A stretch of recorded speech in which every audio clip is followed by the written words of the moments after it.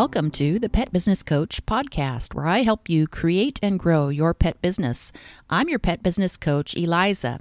Today, we're going to be talking about a topic that's been an interest and a passion of mine for as long as I've been a consumer and a customer. We're going to talk about sincerity in advertising, the importance of it, the lack of it, and the reasons it should matter to you, both as a business owner and as a consumer. You'll learn how to best use sincerity in your own marketing to connect with your customers in a meaningful way that builds relationships over time and not just transactions. I think it's going to be an amazing show, so give the dog a bone and the kitty some catnip, and let's dive right in. I always watch the Super Bowl, not because I like football. The truth is, I can't tell an end zone from a strike zone. I watch the Super Bowl because I want to see the commercials, and I was doing that back before it became a thing. And it gets worse. It's not just commercials I like to watch, it's all advertising. Billboards, magazine ads, mailings, social media ads, even those annoying pop-up ads that we all get when we're online. Am I a glutton for punishment? Maybe, but my interest does have a purpose. I own a small business, and marketing is everything. I'm constantly observing and evaluating. I don't just look at these ads, I consume them. I study them, and I try to learn about why they are or aren't effective to me as a consumer. Often, I don't even notice what they're selling. What's more important to me is how they're selling it. Let me be clear, I'm not a professional marketer, although I think I might have been one in a past life. Like you, I'm a professional consumer. I look at all of these ads from the viewpoint of the person buying the service or product. Every time I see one, I'm evaluating what it is about that ad that draws me in, or conversely, makes me want to run in the other direction. I use my own reactions as a customer to better market my own small business. I was watching television the other day and an insurance company commercial came on. Instead of trying to sell me something, they were announcing that they were going to be giving rebates to every single one of their customers on their car insurance. They explained that they understood how difficult it was for everyone during this coronavirus pandemic, and this was their way of helping their valued customers through the crisis. I made a point to notice which insurance company was making the gesture and commented to my husband that I was impressed with their service. My husband chuckled and pointed out that the reason they were making this offer was that during the pandemic, people have been staying home, which means they haven't been driving, which means they haven't been getting into car accidents, which means the insurance companies haven't been receiving claims, which means the insurance companies have a lot of excess cash. To quote the president and CEO of one of the largest auto insurers in the world, "This dividend is one of the ways we're working to help our customers during this unprecedented situation." The facts behind the generous gesture are this. From late March to early April, personal travel traffic in the U.S. dropped 47% compared to traffic in late February. Calculations show that reduced accidents could push insurance claims down by more than 85%. As a result, insurance companies could save $100 billion. That's billion with a B. Any rebates they're providing will be more than offset by this humongous savings.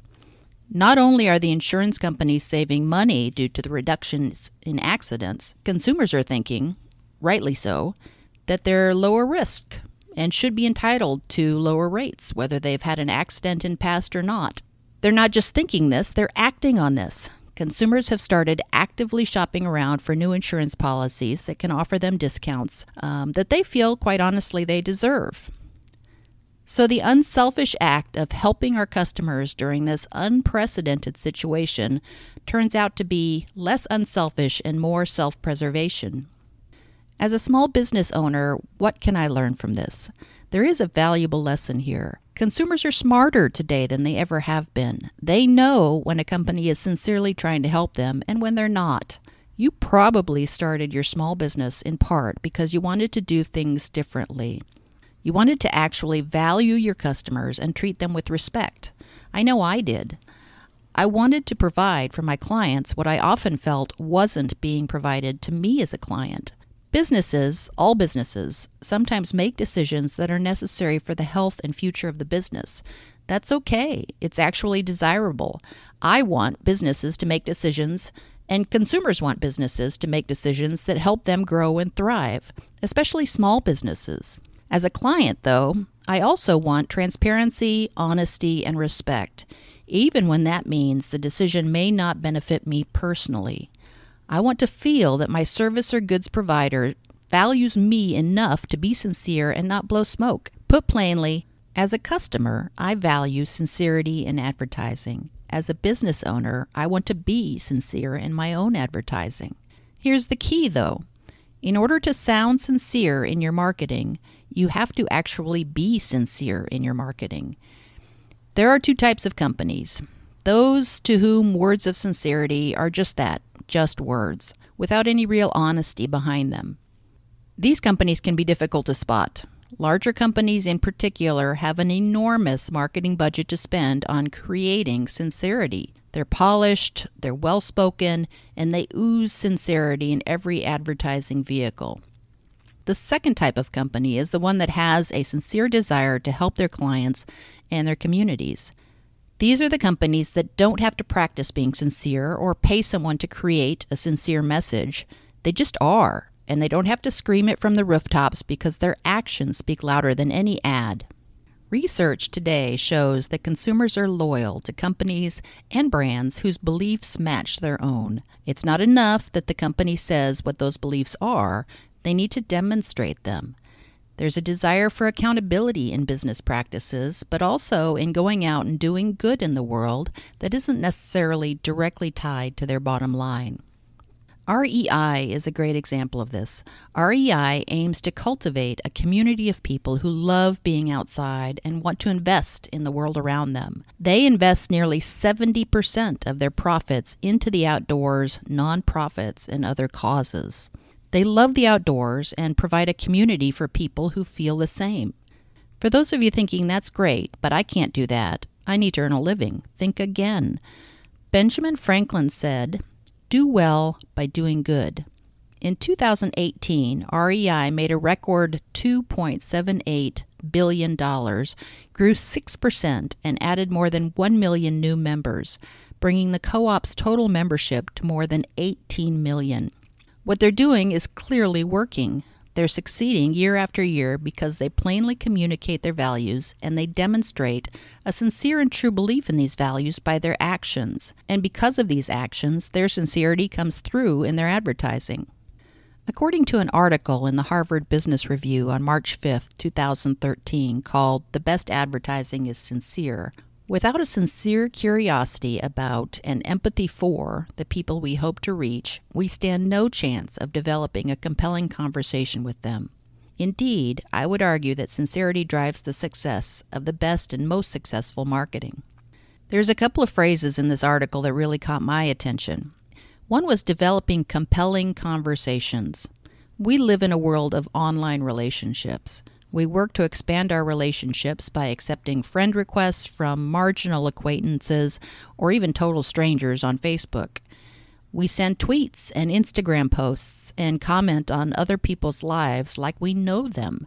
As marketers of our own businesses, we're told to form real relationships and have those compelling conversations. So much of what we do is surface relationships these days. Real relationships take time and effort, and I dare say, sincerity. The other phrase that caught my eye was empathy for people. Empathy is the ability to understand and share the feelings of another.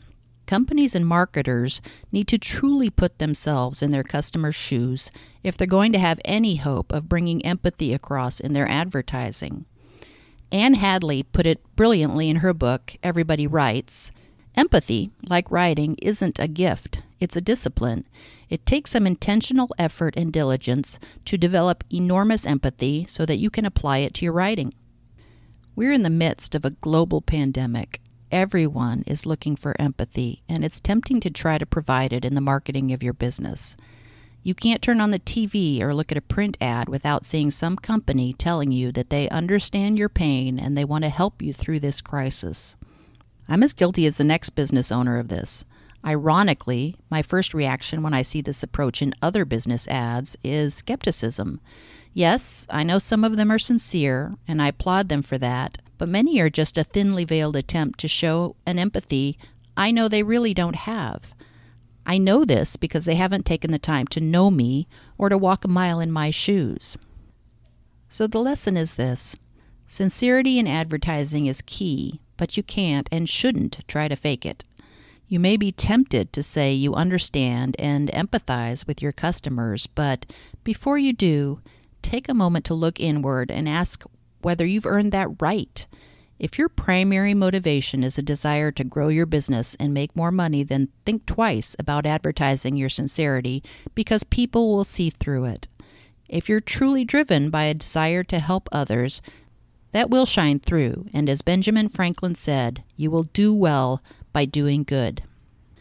Can you imagine an auto insurance commercial that says, "We're saving billions of dollars in accident claims, and because we want to keep you as a customer, we want to give back some of that money rather than lining our own already fat pockets"? As strange as this sounds, that company would get my business. As a consumer, I value sincerity. This message doesn't deliver the warm, fuzzy feeling that we want to help our customers during this unprecedented situation does. What it does deliver, though, that is infinitely more appealing to me is sincerity. As I record this, it's the beginning of June 2020. We're in crisis. There's a very human, almost desperate need to find comfort and be comforted in a time like this.